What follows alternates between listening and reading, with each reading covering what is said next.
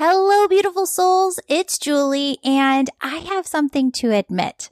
I really judged a book by its cover today. I really wanted to share this with you too, because when I make mistakes, I want other people to see it so that they can realize within themselves where we all judge and we could all love more.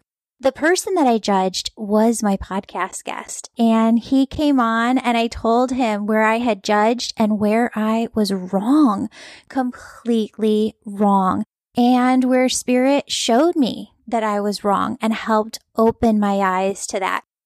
And friends, I have to say, this turned out to be one of my favorite podcast episodes yet. We ended up going on to have the most beautiful conversation. It's here, all in this episode today. While we were talking about life transitions, we do mention one transition that I went through in my lifetime of leaving corporate America to do this work. Friends, one of the stories that I haven't told on this podcast before, but if you have been listening to the beginning, I know you know the details. I was working in corporate America, wanting and dreaming, daydreaming in my office about living a different life and having a different career that I really felt passionate about. And you know, what I know now, 5 years later, is this. Spirit can't give you something that you don't know, right? And they won't give you something within your imagery, right? They're not going to show you, make you hear, feel, see something that you're not going to grasp onto. So sometimes they start out with something else that helps it click within your brain. So as I was sitting in that corporate office daydreaming about a different life that I would be passionate about, what Spirit would show me over and over and over again is what I thought to be life coaching, right? I knew that life coaching was working one-on-one with people, helping people make those transitions in their life through big life changes. And I knew that I was communicating with the other side, but if you would have asked me then in that office, I would have said, you've got to be kidding. I can't do that. My gifts aren't that great. Are you kidding me? I didn't realize that just like a muscle, it was something that I could build and build and build and build. So those of you who have been with me since the beginning know that the transition that I went through was Spirit breaking me down. I mean, all the cards of my life came crumbling down at the very same time, allowing me to really look at myself and think, how is it that I want to rebuild? And when I went to rebuild, you know, they say when the student is ready, the teacher appears. And that's exactly what happened. So Spirit ended up putting within my path somebody who called and offered me a part-time job, making half of the salary that I was making before. And I thought, that's awesome. Now I can work part-time and, you know, do this work part-time, still have a salary coming in, still help pay my bills, you know, within my family because I contribute, you know, to the monthly bills. And at the same time, build up a business for myself with those extra 20 hours a week. And at the time, what I thought that was going to be was a life coaching certification program. I'd get my coaching certification and I'd go on to be a life coach. But Spirit had other plans. They had me go to a very, very popular Theosophical Society fest that happens every year here in Wheaton, Illinois. And people come from all around just to come to this one festival. And Spirit impressed upon my heart, you have to go. You have to be there. You have to do this. This is like, go, go, go, go, go. So I went and I remember the very first person that I talked to. And they said, go around and talk to everybody here, but only accept what resonates with you and leave everything else behind. So that's exactly what I did. I went around and I talked to all of these different healers and teachers, and one just resonated with me so much. And I told her the story of what had happened in my life that past year and how I had gotten through it. And she said, well, you know why you're here, don't you? You know why we're here together, right? And I said, no.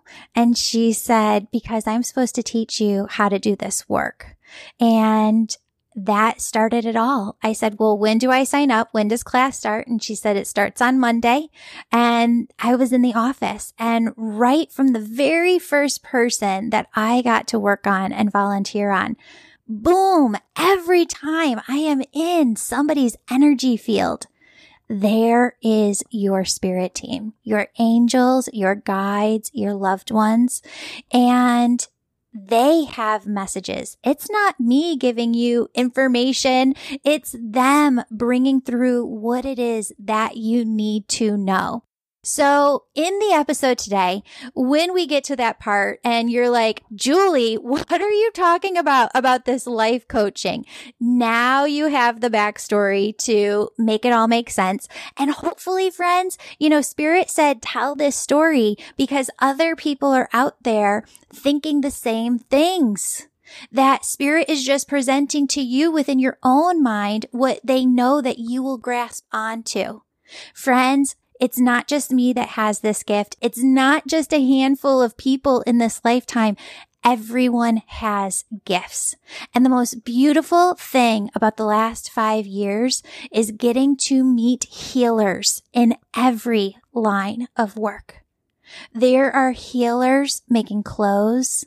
There are healer artists. There are healer writers.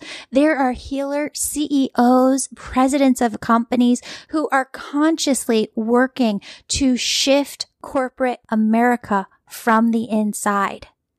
Friends, you do not have to pick up your work and do something different in order to be a healer in the traditional sense that you think about it as woo-woo. When you feel called, that's God leading your heart. What is a healer? A healer is somebody who's here to serve other people. That's everybody. We're all here to serve in different ways. It's just which way your heart feels called. That's it. All right, friends, let's dive into this episode. If you want to support this podcast, you can book a one-on-one emergency session. We have some open. You can take the Angel Communication course, the High Vibration course. Those are offered anytime. Go at your own pace. We have a new cohort as well, starting for the Angel Reiki School. So if you feel called to develop your spiritual gifts or really just understand your own energy better, go on over to my website, theangelmedium.com, and you can sign up for any one of those over there. Hello, beautiful souls. Welcome back to the show. We are here with New York Times columnist and best-selling author many times over, Bruce Feiler. And he is here today. We've got so much juicy information to dive into. I'm so excited. So friends, I'm going to throw myself under the bus here and say that this morning when I was researching Bruce, I was looking at his different books that he has. And you have one book, Bruce, about Adam and Eve, a love story between Adam and Eve. And I kind of got nervous at first because I just have been starting to read the one by Glennon Doyle on Audible. Oh, right. It's her new book. Untamed. Untamed, exactly. Yeah. So I'm starting to read this, and where she talks in the book about being a little girl in CCD and learning about Adam and Eve from an accountant and thinking, this doesn't add up. This woman is coming from the rib of a man. And yet this is the only time that this has ever happened in history because all other human beings are born from women. And here we're talking about Eve being this person that creates all sin, which is now here where we live in today. We as females are now responsible for all bad. That this just story, oh God, it like hurts as a female, right? So that has been in my head all weekend. So you booked me a mail and you were suddenly worried that I was going to come on and tell you that you were wrong and that the patriarchy should dominate and you were going to cancel this interview. Do I have this correct? Yes. Okay. My egoic mind was like I just want to know in the what way. I'm up against. Okay. Oh my God. No. So I totally, like my egoic mind, I'm telling this to my listeners because I want us to know that we do this as much as we see ourselves as spiritual. We judge a book by its cover sometimes. And I was so wrong because Spirit said, jump on YouTube, watch this video. And here you are. And I think the first thing you said was you and your daughters were in the Vatican. And your daughter said, I don't see myself in this picture. And it led you on this journey of really understanding that the story was wrong. The story of Adam and Eve was wrong. So I am apologizing to you. I am so sorry that I judged a book by its cover. I want you to describe this because you went all around the world really looking at this story and researching this story. And I do want to dive into life transitions after this because I know you have a phenomenal new book, but help us understand Adam and Eve. So I guess you can't really talk about Adam and Eve without going back to the beginning. So I'm going to go back to my beginning. So I grew up in Savannah, Georgia, and I left there and I went to college in the Northeast. So I've sort of felt like I learned about myself as a Southerner by leaving the South and going to the North. And that's sort of how I kind of like to learn. I grew up in the age of discount airfare, as I like to think about it. And then I went to Japan because that was the 80s. I'm older than you are. In fact, yesterday I had a birthday. So I went to Japan. I started writing letters home of the, you're not going to believe what happened to me variety. This was on crinkly airmail paper. That's how old I was. I was born in 1964. And when I got back to Georgia 6 months later, everybody said, I loved your letters. I was like, great. Have we met? And it turned out that my grandmother had Xeroxed them and passed them around, and they went sort of viral in the old-fashioned sense of the word. And I thought, well, I should write a book about this experience. Like, nobody really knows what modern Japan is like. And so it doesn't happen this way, but I sold my first book when I was in my early 20s. And I wrote a book about Japan called Learning to Bow. And then I wrote a book about England called Looking for Class. And then I spent a year as a circus clown.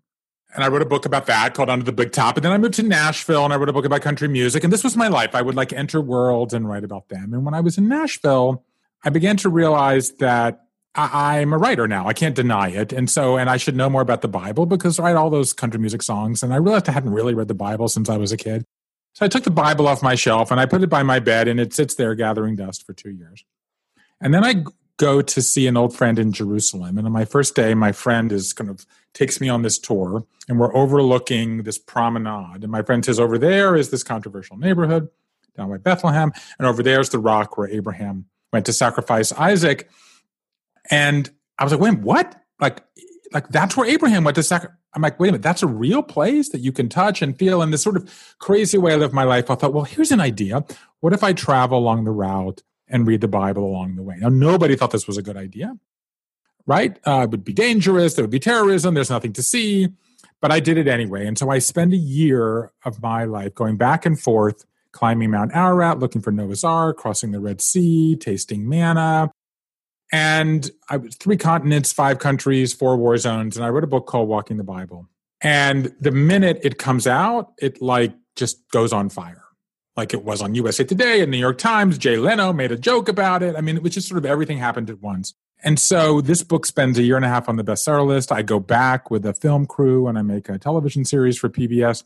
And so this becomes my life for a long time. I go back and forth and I ultimately do 5 books about the Bible and religion and contemporary life. And I write a book about 5 books of Moses. And then the second half of the Hebrew Bible, I write a book about Moses and his influence in American history.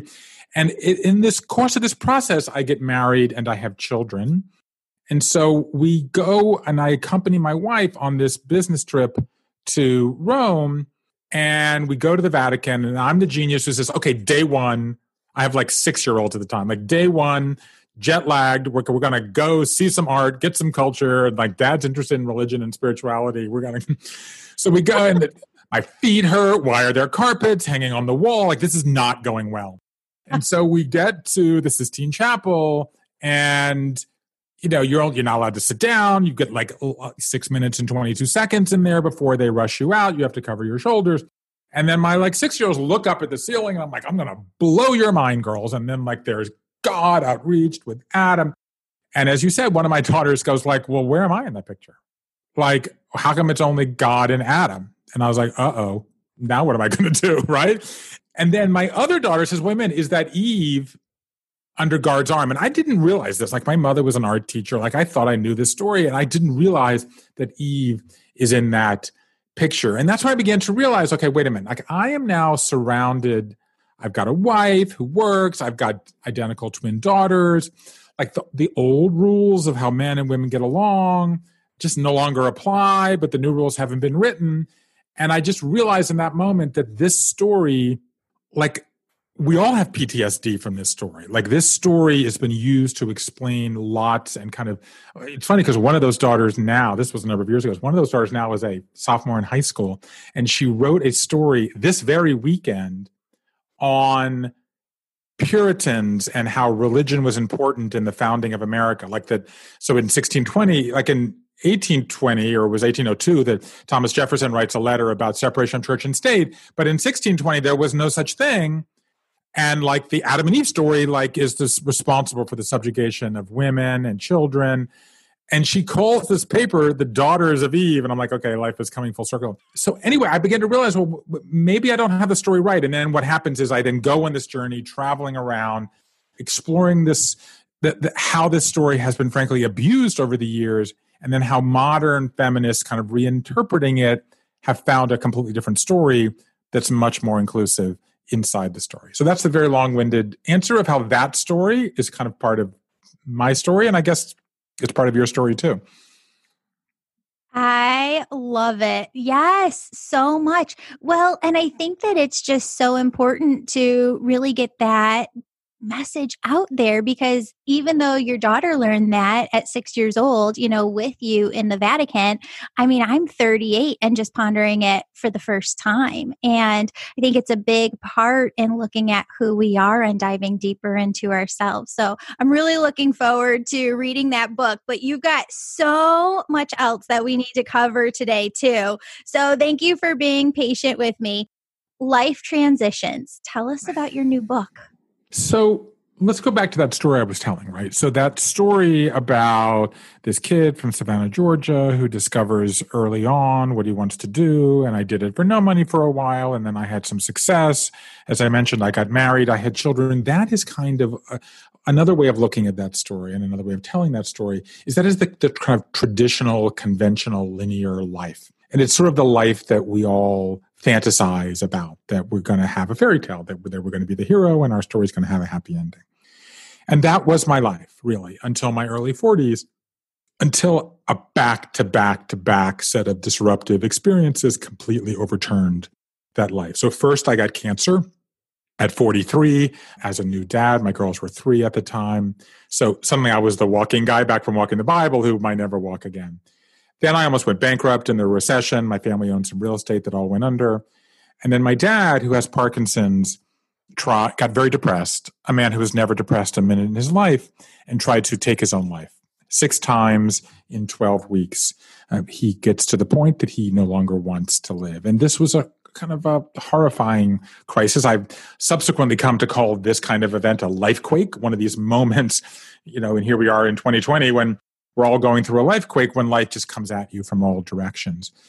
But it's specifically what I did with my dad as we were struggling with medical and business matters and, trying to help my mom who had to become a full-time caretaker, et cetera, was I'm the story guy. And so one Monday morning, I send my dad a question, tell me about the toys that you played with as a child. And then he answers that question. And he thinks about it all week and dictates it to Siri and then spits out wow, this was like the first thing that gave him some life. So we sent him another letter and then another. And this went on for what became years until this man who had never written anything longer than a memo backed into writing a 50,000-word autobiography. But what happened was when I would tell this story, kind of as I'm telling it now, everybody, if I were to turn to you and I would say, can you tell me a time in your life when you just got walloped by life, you would have a dozen such stories. And my wife has a headache, goes in the hospital, dies the next day. My daughter has an anxiety disorder. My boss is a crook. My brother has been diagnosed with a stage 4, whatever it might be. And what everybody was saying to me in these conversations was, like, the life I'm living is not the life that I expected to be living. I'm living life out of order. And I called my wife one night and I said, no one knows how to tell their life story anymore, and I've got to figure out how to help. And so what I did, just to kind of hurry the story along, is I set out on this journey, crisscrossing the country, collecting what became hundreds of stories of Americans of all ages, all walks of life, all 50 states, people who lost limbs, lost homes, changed careers, changed religions, got sober, got out of bad marriages. And in the end, I had 1,000 hours of interviews, and I spent a year coding this. And basically, the big idea that came out of this is that the linear life that I had been living is dead. The idea that we're all going to have one job and one home and one relationship and one happiness, that's just not how we live anymore. And that's been replaced by a non-linear life that has many more ups and downs and twists and turns. And ultimately, what I realized was more transitions. And so I decided to write a book in which I use these stories to kind of talk about this rise of the nonlinear life, and then give people the tools to navigate this growing number of transitions that we're all facing. And so I basically worked on that book, which is called Life is in the Transitions, for half a decade. And it arrived, lo and behold, in the middle of the pandemic when everyone's on a transition. And it just became, people had sort of a visceral need. It was top 10 New York Times bestseller. And it's sort of helping people navigate the moment that we're all in now. That is just incredible. So there's a lot coming to me here, but let's go back to your dad. Okay. There are so many men who, and there are women too, but people who go through life and they get to this point where maybe they hit this brick wall and they feel stuck, right? And you see it every day, at least I do with my clientele, where people have been nurses for 20 years or teachers for 25 years, and they don't feel like they can leave the career that they've been doing and switch tracks and make that transition. Is that leading to more depression and just the idea that we are not allowing ourselves to daydream about making a transition and changing tracks? Is that taking people down in and of itself?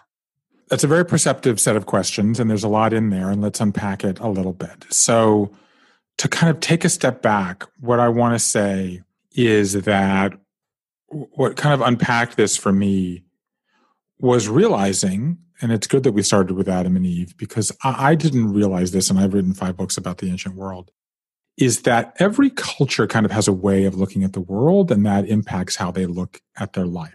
So in the ancient world, they don't have linear time. So they think that life follows a cycle because they have an agricultural calendar to every season, turn. It's the Bible actually that introduces the idea of linear time. And if you go to the Middle Ages, they actually believe that life is a staircase up to middle age, and you peak in middle age, and then you go down. So vis-a-vis your clients, there's no new love at 40. There's no starting a new career at 50. There's no retiring at 60, moving and opening a B&B or now an Airbnb. It's rigid up and then rigid down. And essentially from the birth of science 200 years ago, 150 years ago, people believed that life was a linear arrow of progress. Okay? And whether it was Freud who says there are stages of development, or Erickson, or the 5 stages of grief, the hero's journey, these are all linear constructs. And this reaches its peak in the 70s. A woman named Gail Sheehy writes this book, Passages, that all of our mothers read, that literally says everyone does the same thing in their 20s and their 30s, and then everyone has a midlife crisis, with air quotes, at 39 and a half. And that's the book that actually popularized the phrase. And it turns out that all of that is bunk. Like, our lives are not defined by birthdays that end in 0, and they're no longer defined by this linear life. But many of us, kind of a certain age, if you will, grew up with that expectation, okay? And as a result, we are haunted by this ghost of linearity, as I call it. And this is particularly true of, say, people 50 plus, like at the top of the Xers and the boomers. You're obviously a very early millennial. But if you go to people, say, 30 minus, they know intuitively that life is going to have 12.7 jobs and 11.4 moves. And if anything, this idea of nonlinearity kind of Xers get it more than boomers and millennials more than Xers. And I think Gen Zers, as my kids, are going to get it more than millennials. But there is this, I don't know, expectation of linearity that I think that is what you're finding in a lot of your clients, right? Which is that they were led to believe that you're going to have one job. And by the way, that expectation was written when basically the only people in the workforce were men. So a number of things have happened. First of all, women would join the workforce, then have children. Some would go back to work right away, but many would step aside. And they found that the idea of a corporate ladder that you can only move up, incredibly limiting, as we see with, sort of the ideas of Black Lives Matter and systemic racism. A lot of people never get onto the corporate ladder because it's just too far away and too contingent on having access to elite education or these other kinds of things. So a lot of people never got on that ladder. So the advantage, I think that to the core of your question, right, which is the pain that people feel, the anxiety, the stress, the depression, whatever it is. And we see that all over, right? The suicide rates are higher, addiction rates are higher, all these kinds of things. And yes, it's a lot of men, particularly kind of the pale, stale males in their 50s, but it's also women too.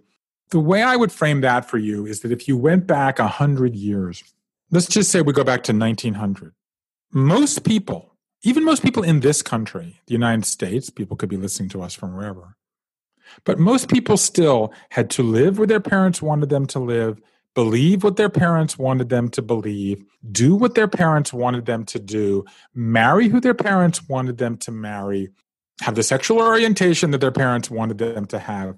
You go now 100, 120 years later, it's astonishing how quickly historically that has gone away.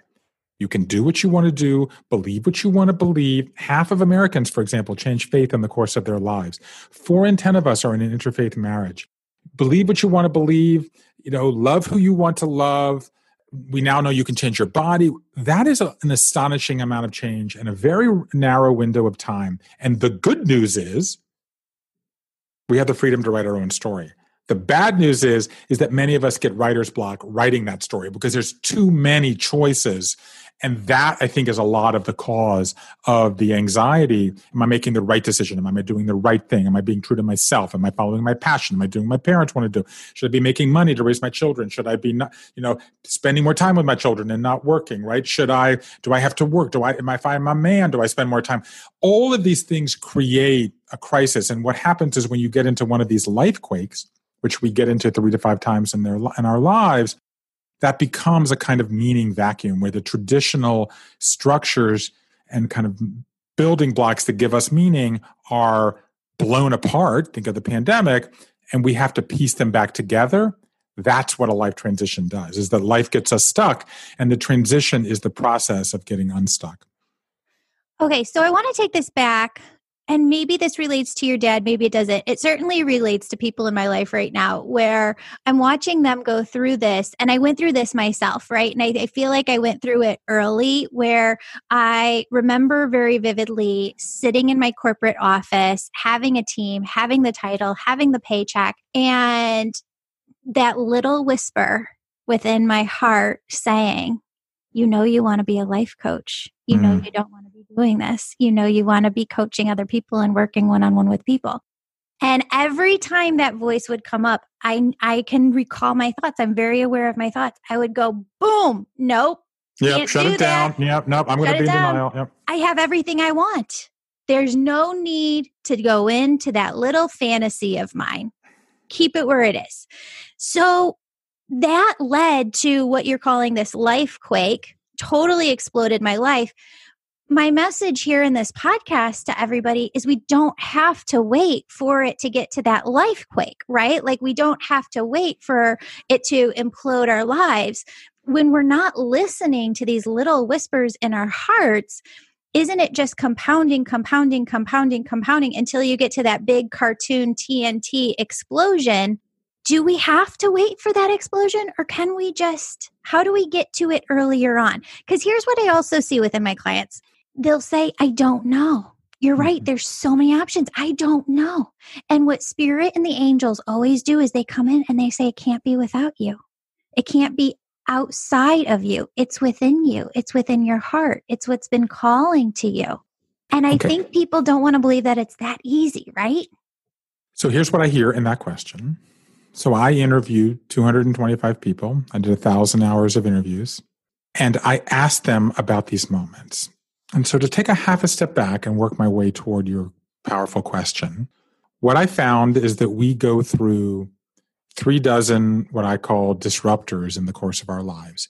These are manageable changes. It could be something as small as an automobile accident or twisting your ankle, as big as getting married, getting a new pet, starting a new job, getting a diagnosis, a bad storm, whatever it might be. That's one every 12 to 18 months. That's more often than many people see a dentist. Most of these we get through relatively well because we're actually pretty good at adapting to change. But 1 in 10 of those becomes this lifequake. And that is, I use the term lifequake because it's higher on the Richter scale of consequences and it has aftershocks that last for years. And so what makes a disruptor a lifequake? It could be timing. It could be magnitude.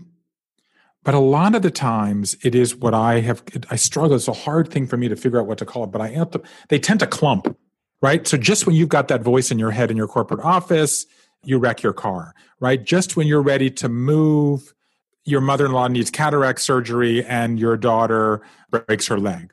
So they tend to clump. And it turns out that there is a correlation. Like it could be when you were having that whisper, everything else was stable, or it could be maybe that there was some other disruptor in your life. And it's sort of like your immune system is weakened. You know what?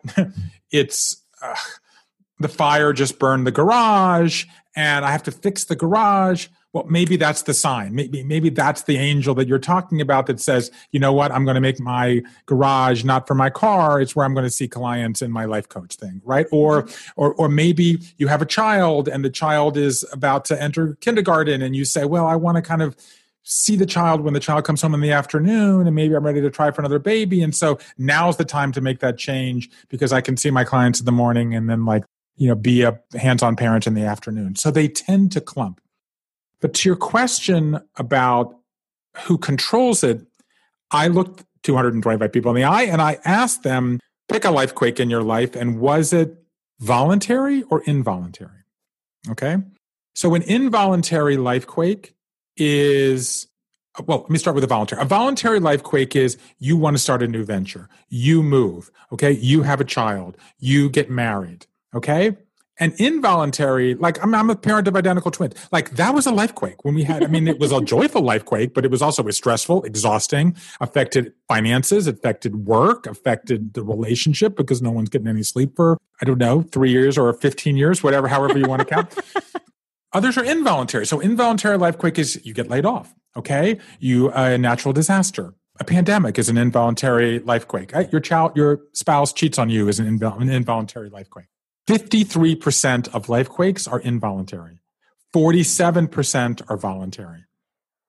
This gets closer to the question. I'm about to hit your question and dead on in a second. So I looked at this. Again, I'm a boomer nominally. I was born in 1964. I'm like 47% of lifequakes are voluntary. Like people make cool. Like we are embracing the opportunity of the nonlinear life. Like you walk away from your corporate job. I'm just getting to know you. And I'm going to start this life coaching thing. And I don't know where you were in relationships or family or whatever. And that's embracing it. I look at that and I'm like, great. As it happens, I had a bunch of millennial coders, kind of college kids, graduate students, young writers or journalists or computer scientists who were helping me. I had a team of 12 people. And they looked at this and they're in their 20s by and large. And they're like, whoa, 53% of lifequakes are involuntary. Like I might get cancer, right? Or I might lose my legs or I might have. And so I think it really depends on how you look at it. We are now in the pandemic in a collective involuntary lifequake. But that's deceiving because how you react to it and how she reacts to it and how he reacts to it are different. And this gets me to the answer to your question. The lifequake can be voluntary or involuntary, but The life transition that grows out of it must be voluntary. You have to choose to lean in and take the steps that will get you from your corporate job to your life coach. That is a complicated, time-consuming process. And so you have to choose. And so everybody listening to us has gone through this collective involuntary life quake of the pandemic. Somebody listening to us may be thinking my relationship is not where I want it to be, and I either need to improve it or get out of it. Somebody else may be thinking I've been drinking too hard, and maybe I started drinking even harder in the pandemic, and I need to address my addiction. Somebody else may be saying, you know what, the job is already not fulfilling, and I'm already working from home, and like maybe now's the time to make that change. Somebody else may be saying, well, I get to work from home half my job, even when the pandemic is over. What am I doing in this tiny apartment? Why don't I move and get more space? Somebody else may be saying, my kids need my attention and I need to step away from work and spend more time and maybe make a lateral move and get off the corporate ladder because my children need it and I can come back to what serves myself later. This is what I call shape-shifting, which is sort of rebalancing your priorities. And the advantages of being in a nonlinear life is that the decision you make now doesn't necessarily have to last forever. I love that. Oh, that's amazing. Friends, just a little side note here. I am so excited to announce that we are launching 3 free live events coming up October 15th, October 22nd, and November 3rd. Now, friends, this is not about politics whatsoever, but those first 2 dates are on the nights of presidential debates, and that third event is the night of the election.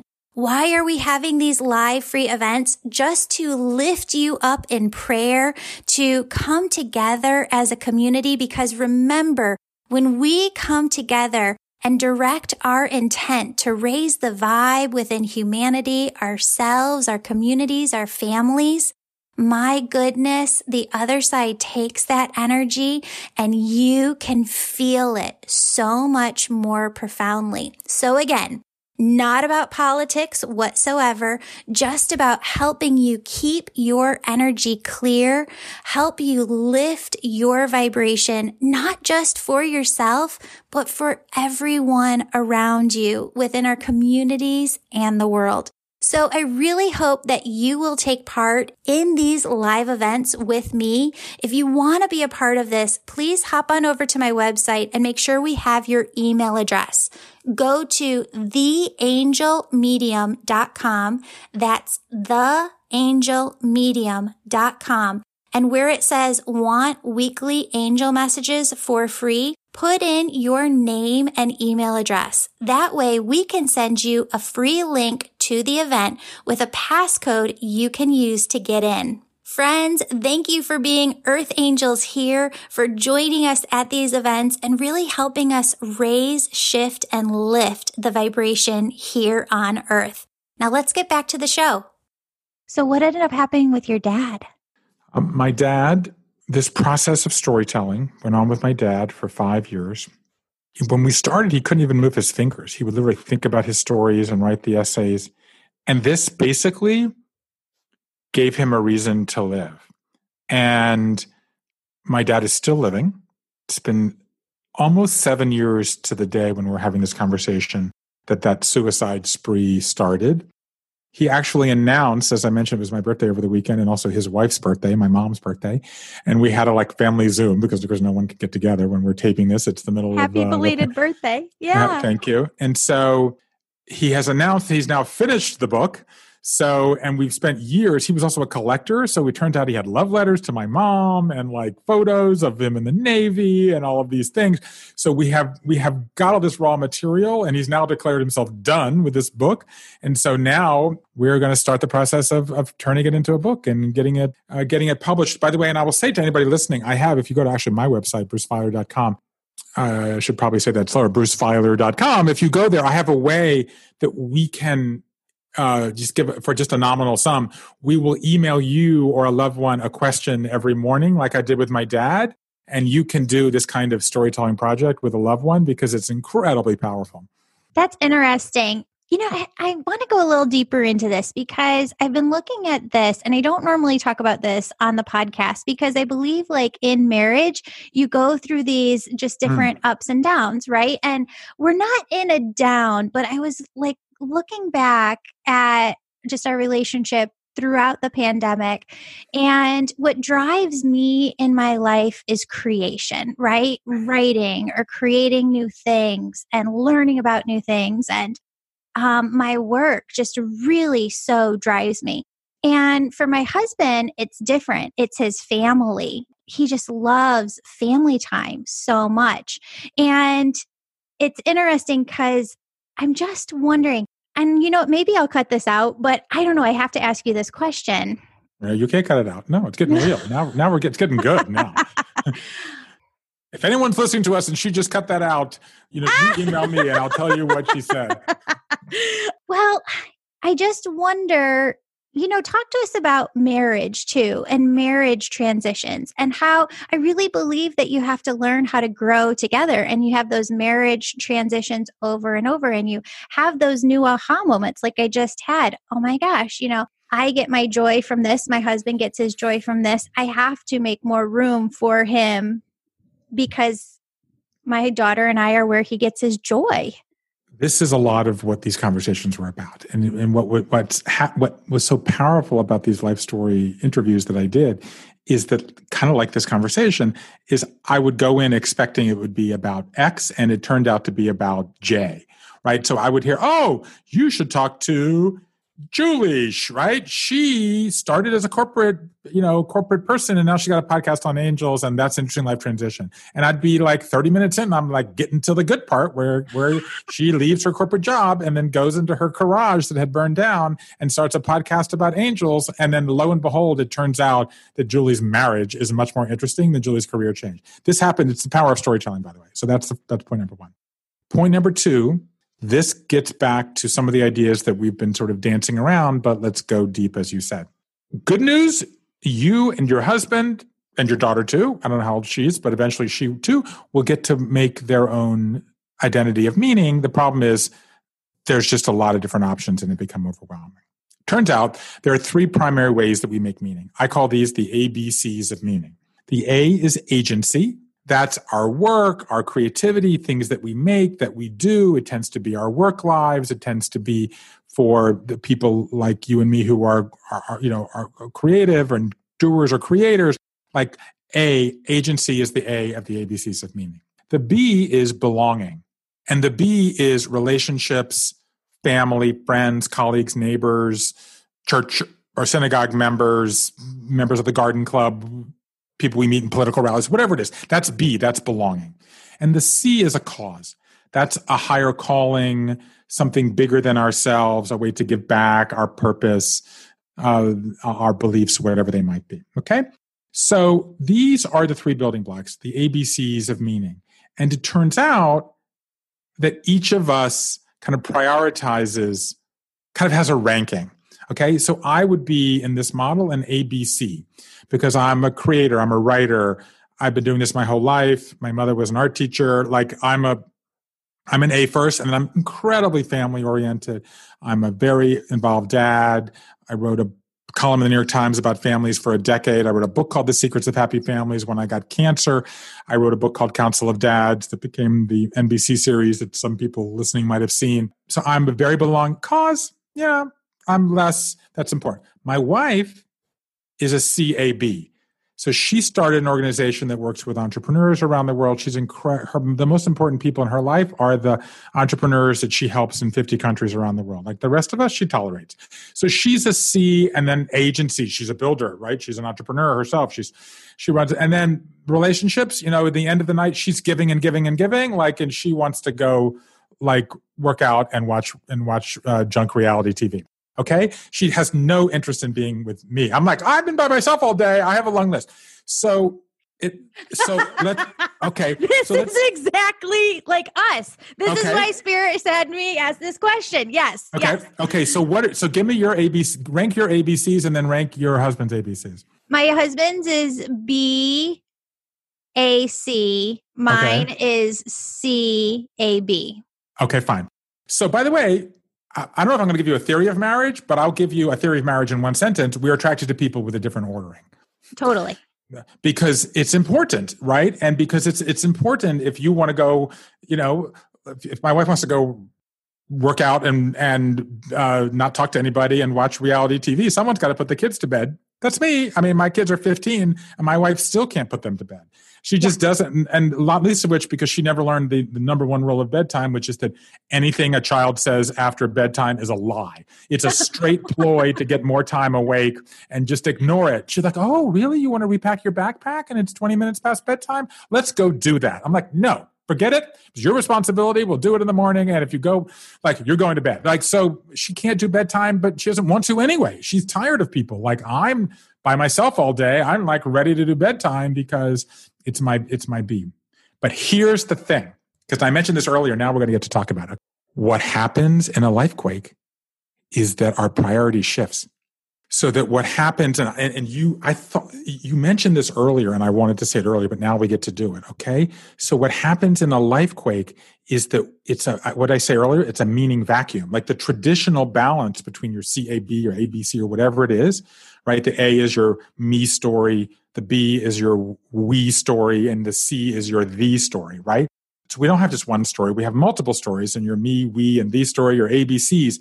What happens in a life quake is that's blown to smithereens, right? We're now working from home, which means we're doing our agency in the middle of our B, and how is that working out? Not all that well.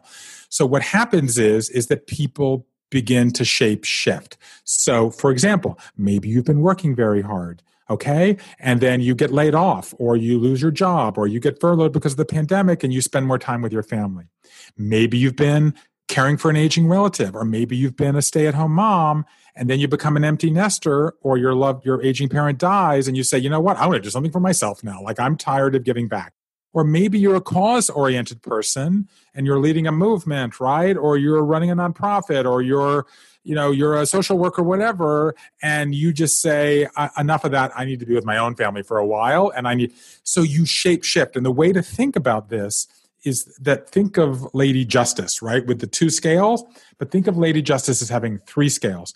And every scale, each scale is the A, the B, or the C. And there's kind of pebbles in every one. And so you're like, you know what? I'm a little too agency oriented. I need to move a pebble around. And so we're constantly rebalancing. And so a lot of what's happened in the pandemic is that the balance has been thrown off because we're spending too much time with each other, right? Or not enough time with our extended family whom we can't see, or we're cause oriented, right? And we want to be marching in a parade, or going to Africa and doing a mission to help people, and we can't. So we're kind of, everything is being kind of thrown to the wind right now, and that's, I think, a lot of the cause of the anxiety that we have. It's like everything is fluid, and so therefore nobody knows exactly where their pebbles go on these scales. Ooh. So how does that energy sort itself out? Or is that what we're in the midst of right now? Well, the answer to that is a life transition, which we haven't, I guess we'll now talk about. So the answer is you're going through this commotion and you say, I'm going to focus on X. Okay. I'm going to remake my career. I'm going to be a better parent. I'm going to have another child. I'm going to get sober. I'm going to move. Then you've decided this is the life transition. Now what? Okay. And this half of my book is about this. Now what do we do? And so a couple of things about this. So it turns out that there's a kind of structure to these life transitions. There are 3 phases, as I call them. There's the long goodbye, where you kind of mourn the past that's not coming back. There's this messy middle, where you shed certain habits and then you create new ones. That's the creativity you mentioned earlier. And then there's this new beginning where you launch your new self. Okay? And so it turns out that all of us are bad at one of these phases and good at one of these phases. Okay? And I'm just going to go flat out and go out on a limb, and I'm going to say you're good at the messy middle because you like creating new things, and you're bad at the long goodbye, which is why you stayed in that corporate job longer than you wanted, because you're a pleaser, or you didn't want to do it, or you were afraid. So everybody's good. And by the way, I'm all good with this. Pick the phase you're best at and start there, because it's build momentum. But if you're going to go right to creating something new, you still have to mourn the past, and you still have to confront the fact that there's a lot of emotion involved in going on the life transition. And then, by the way, in the book, in Life is in the Transitions, I walk you through the process of figuring out which one you're good at and bad at so that you can be more successful. So for example, let me just ask you, what's the biggest emotion when you made that leap from being corporate, whatever you are, to self-employed? What was the biggest emotion that you struggled with? Well, long story short, one sentence. You're right. It all compounded at that time. I had a boss who, I was a people pleaser my whole life, always got A+, always got A+ at work for my boss, and nothing I did was good enough. So I worked more and more and more and more till I was working 80 hours a week, not having any time whatsoever with my family, led to a mental breakdown. And that's where I figured out, through a counselor who had to hit me over the head with it time after time after time, is it really a good idea to go back to this place that drove you to a place of thinking about ending your life, essentially? Well, thank you for sharing. Good for you. People pleasers are bad at the long goodbye because they don't want to disappoint and they're worried about this. I'm not in the least bit surprised that it was a pileup because that's exactly what you described. And I can't tell you the dozens and dozens of people I talked to who had suicide ideation and got depressed or breakdowns of some kind, whether they were getting over sobriety or, in your case, workaholism, not alcoholism, or trying to please-ism or whatever isms are. And so the number, to kind of go back to that question I was saying before, the top 3 emotions that people struggle with in these moments are fear. How can I live without this job? How can I live without the money? How can I live without my legs? How can I live without my loved one who's not there? How can I live without a drink if that's what I need? Number 2 is sadness. I miss the person. I miss the status. I miss, being with that person. I missed having my legs until I lost them in an accident in the dunes north of Grand Rapids, Michigan, and someone in my story. I missed, having my face before it was shot off by the Taliban. Another one story that I did. And the third is shame. And my guess is you probably had some of that shame too. And the shame is, I'm ashamed that I worked too hard and I was expecting this boss to please me as opposed to pleasing myself. I'm ashamed of what I did when I was drunk. I'm ashamed that I have a child with special needs, or I'm ashamed I have a child with an addiction. And when I go to the supermarket, I wear dark glasses and a hat because I don't want people to recognize me, as one story I heard contained. So we have these emotions, and so I ask people how they move beyond it. And kind of one of my favorite chapters in the book is called Market, and it's about people either writing their feelings down, kind of talking about them openly, as you've obviously learned to do. But 80% of people use rituals as a way to get beyond these emotions. They hold seances, they go to sweat lodges, they get tattoos, they plant trees. I talked to a woman, Lisa Ray Rosenberg in Southern California, who had an awful year. She was a bone marrow donor to her brother. She had a falling out with her mother. She went on 52 first dates. She actually made a spreadsheet of everything she wore on the dates because she only went on 7 second dates and she didn't want to wear the same thing on the first date as she wore on the second date. And she's like, no, this isn't working. And her biggest fear was heights. She jumped out of an airplane. And because that was her ritualistic saying of, I got to put the old behind me. A year later, she was married with a child. So people use these rituals as sort of gestures to say to themselves and to others, I'm going through a difficult time. I don't want to contain it. I want to kind of have it out there as a way of signifying that I'm putting the past behind me and I'm now ready for whatever comes next. So is that how you move through that long goodbye at the end too? Well, yes, it is how you move to the long goodbye, but I want to be clear that the first 100 years people talked about kind of the parts of a life transition. They said you have to do it in order. Like first you have to say goodbye, then the messy middle. These are my terms, but then you have to go. That's not how it works. People, it's a nonlinear process. So, and as I said, in your case, I wouldn't be surprised if it sounds like you went right to the messy middle. Like you had this very difficult period. Maybe you went ahead and said, I'm going to start this coaching thing, and you started classes or your podcast, but then you had to go back and actually kind of expunge the old you. You had to say goodbye and mourn that thing.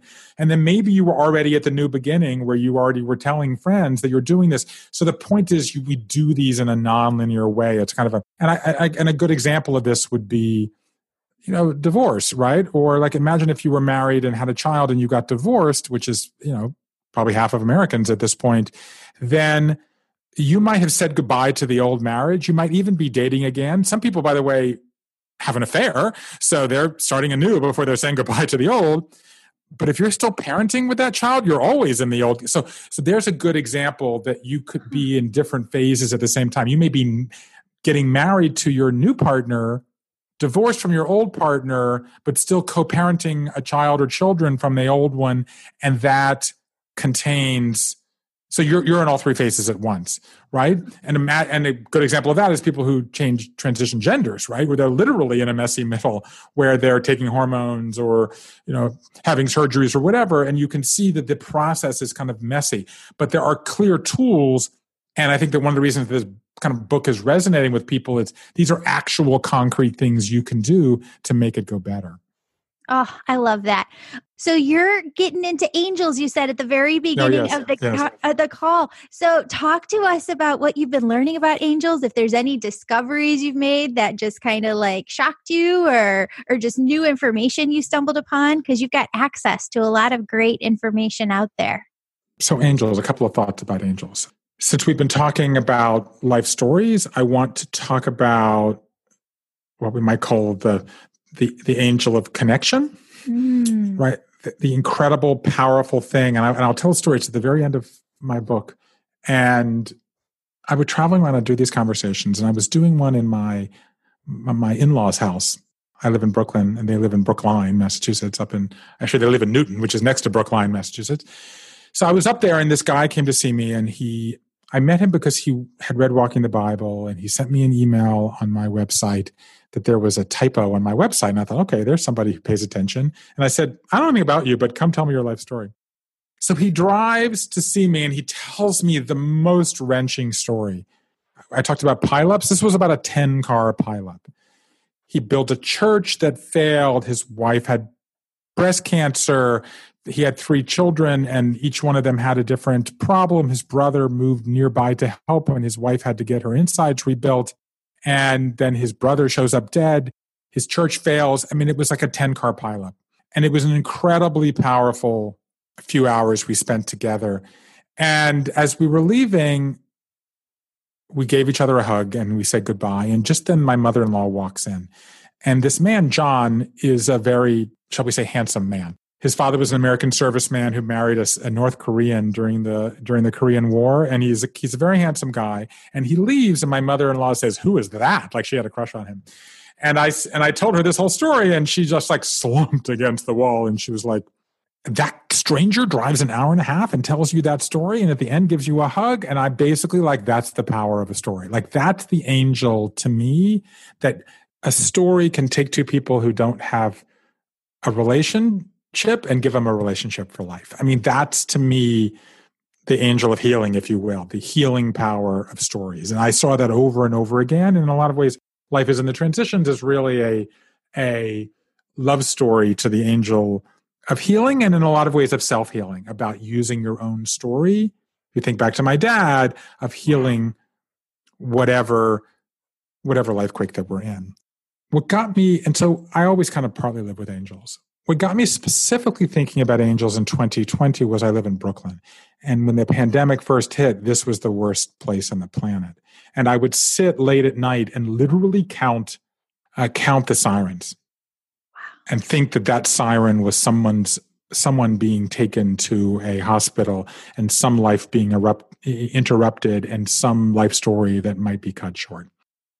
And it reminded me of 9/11, when I would again sit in my home and listen to the sirens go by as they were clearing the rubble away from ground zero. And what I realized that connected those 2 points was that some people succumb to the darkness at a moment like that, and some people try to turn that darkness into light. And that the first instinct was our evil instinct, and the second, to quote Abraham Lincoln, is our better angels. And it was around that time that people started going outdoors at 7:00 every night and applauding for the for the first responders and the healthcare workers. And I realized that at every moment of pain, whether it was the Garden of Eden or Abraham or Moses or Jesus or Paul or any other religion, like at that moment, angels appear. And I just began to feel that there were angels among us in 2020, and they were working their mission and they were performing their miracles. And so I literally spent 3 months kind of reading the history of angels and trying to understand like why they show up at certain times. Who are they? What role do they play in our lives for some creative project? I mean, as it turns out, I've actually been kind of creating a television show about this, that we've got some people about angels.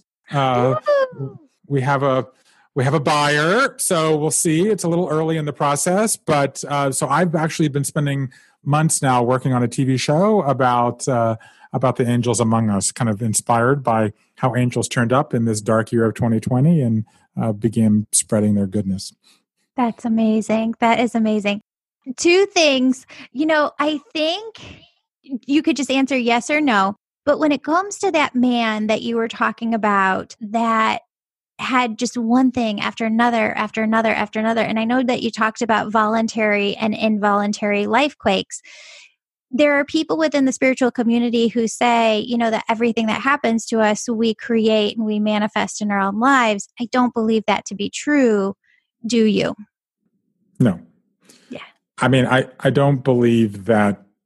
I mean, in the spiritual community, I spent 20 years. I've written 5 New York Times bestsellers about religion. I have been to hundreds, if not thousands, of churches and synagogues, and I have done work with interfaith relations, and I've gone into war zones and trying to find goodness in the world.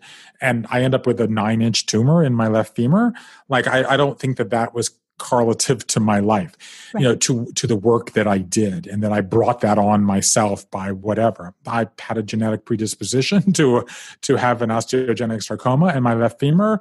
And I do think that experience helped me deal with it in a way and helped me manifest, to use your language, this Council of Dads, and then to share that story. And then it became a network television show and touched tens of millions of people around the world. So I feel like how I responded to that life quake, how I responded to that illness, how I responded to that pain, I think answers your question in the affirmative. But I don't think that the underlying, I don't think that I made that cancer, and that cancer, I don't believe that thing, that the illness we get is somehow spiritually connected to something flawed in us. I don't believe that. I do believe how you respond to is a reflection of that.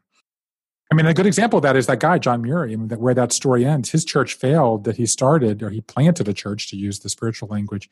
And then he needed a job, and he went to apply for a youth missionary position at a church outside of Boston.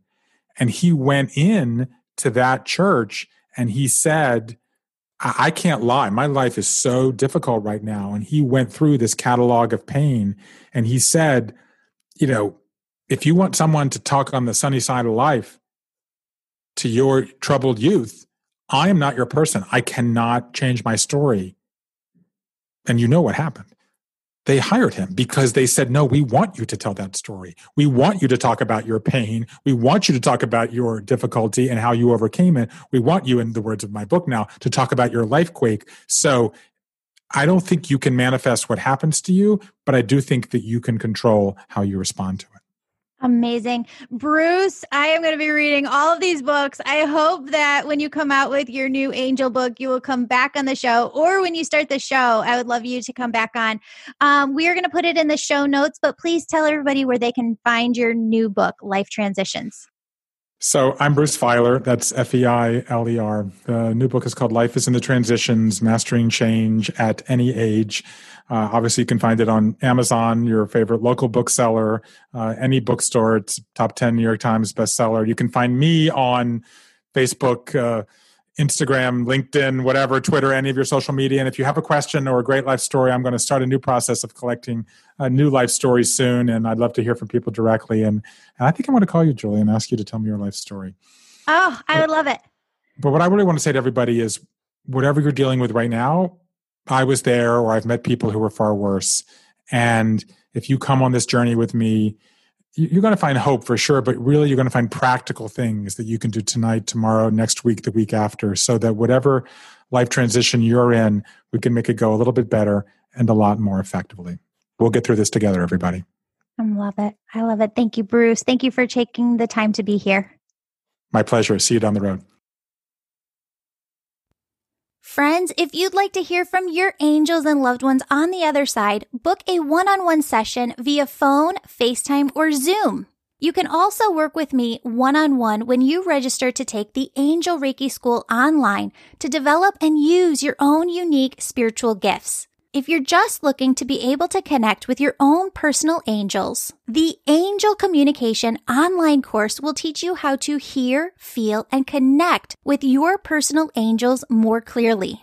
Friends, if you get benefit from this podcast, please subscribe, rate us 5 stars, and ask a friend to listen. Don't forget to look in the show notes to see the winner of this month's free drawing. You're entered into the drawing when you write a 5-star positive review and email it over to us so that we know how to contact you when you win. Now, if you have time, I want you to pause and do some energy work with me for a moment to lighten, clear, and reset your own energy. To start, I want you to take 2 deep breaths. Deep breath in. Deep breath out.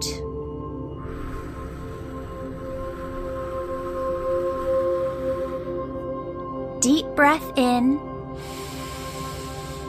Deep breath out. Friends, as I walk you through this, I want you to use your imagination as an energy tool.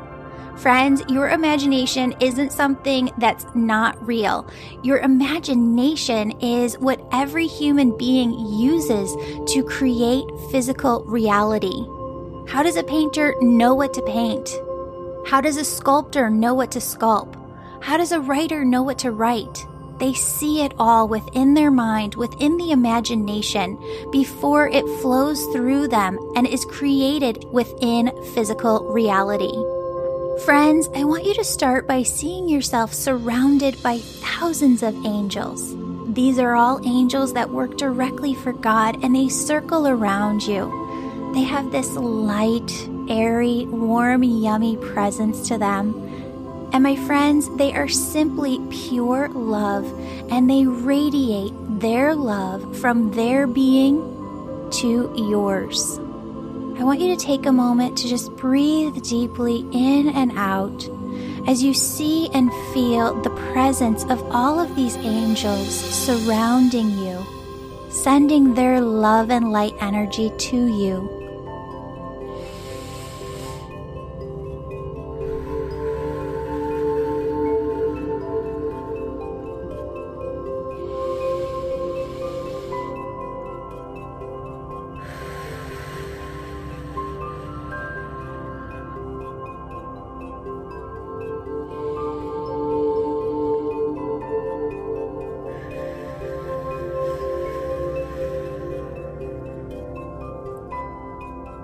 Friends, next, I want you to see yourself surrounded by your loved ones on the other side.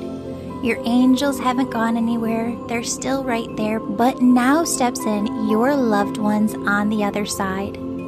Greet them, welcome them. Take a moment within your imagination to give them the biggest hug and kiss.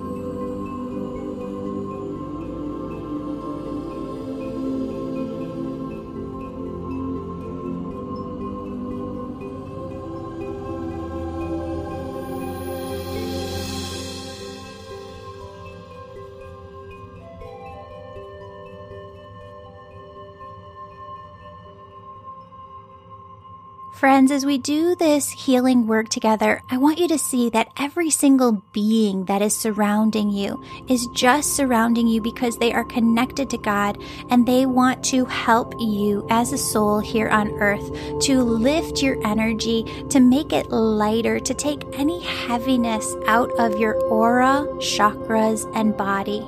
In order for them to help you with this, what I want you to do is voice to them. See yourself in your imagination telling your angels, your loved ones on the other side, God energy, of course, is there too. Tell them what you are afraid of. I want you to be specific and explain your fears to them now.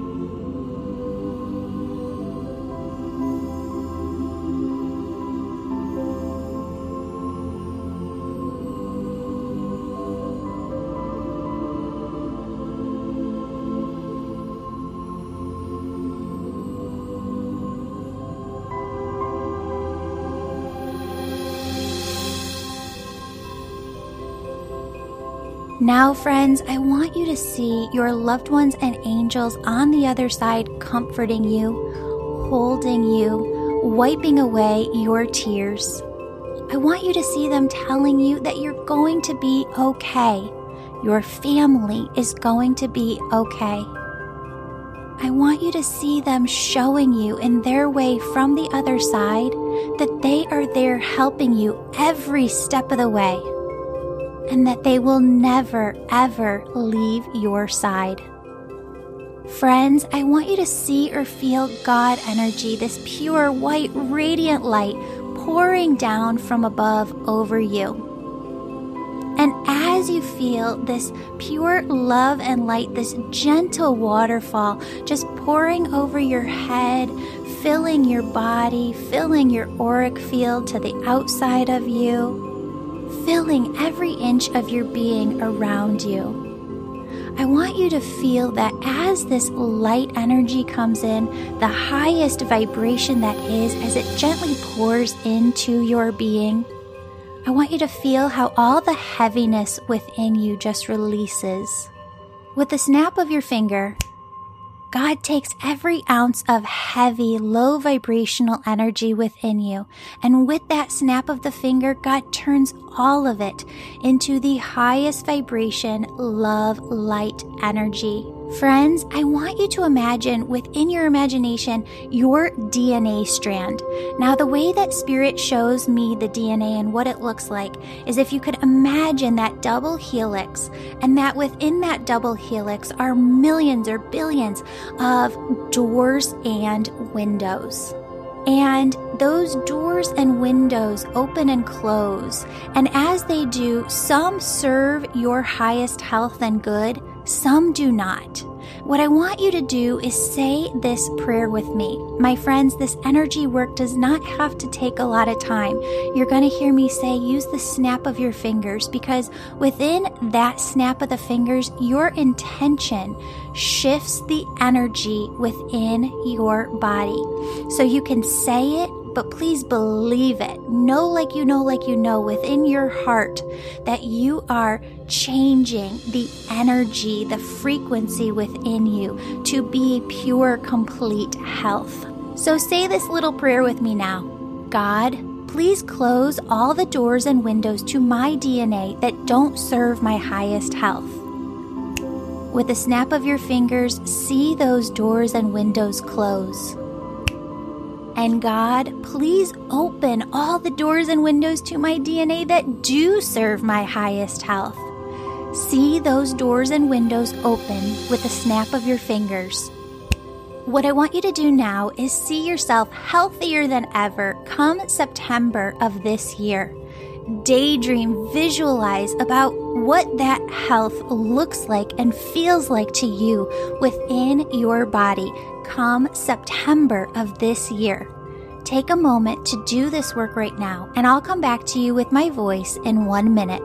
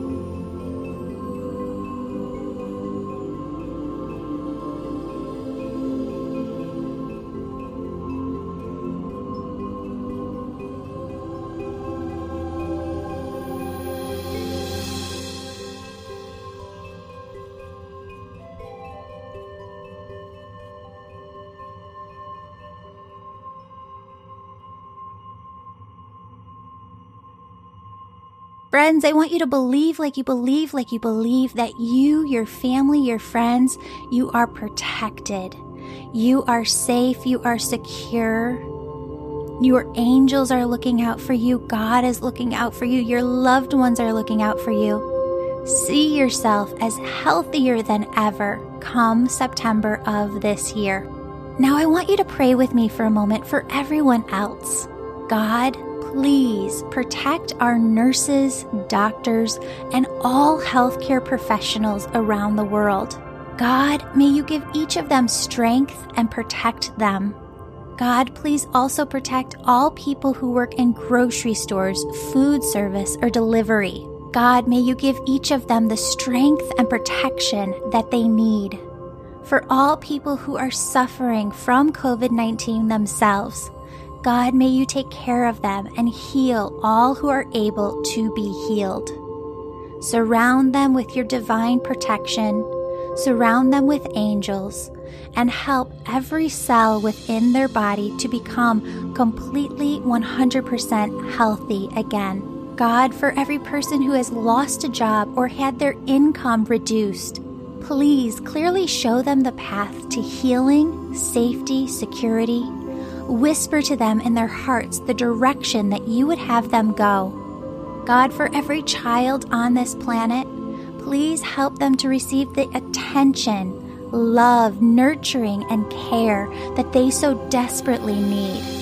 God, please surround them with angels and allow them to feel the divine presence of your love and warmth.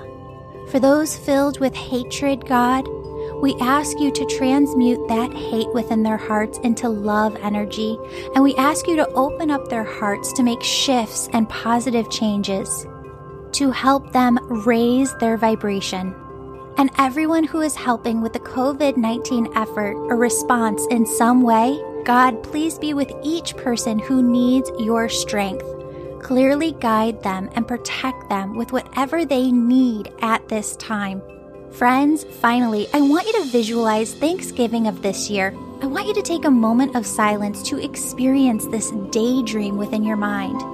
See every single family member and friend and loved one there at the dinner table. See them happy, healthy.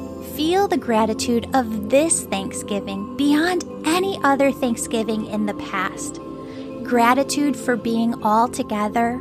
Gratitude for all being healthy. Gratitude for the lessons learned. Gratitude for the relationships that grew deeper and the love that is between you all. Again, my friends, see your spirit team on the other side telling you that you are going to be okay. See them helping you. My friends, God loves you. Your spirit team loves you. I love you.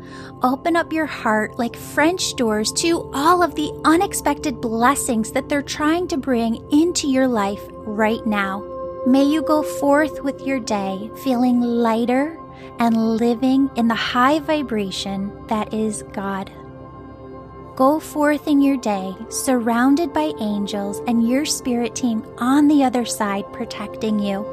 Allow yourself to just be. Allow yourself to live in the high vibrational frequency that is God and carry it with you throughout your day. Friends, I have to have a disclaimer at the end. This podcast is to educate, inspire, and entertain you on your personal journey towards health and happiness. It is not intended to replace care best provided by qualified professionals, and it is not a substitute for medical advice, diagnosis, or treatment.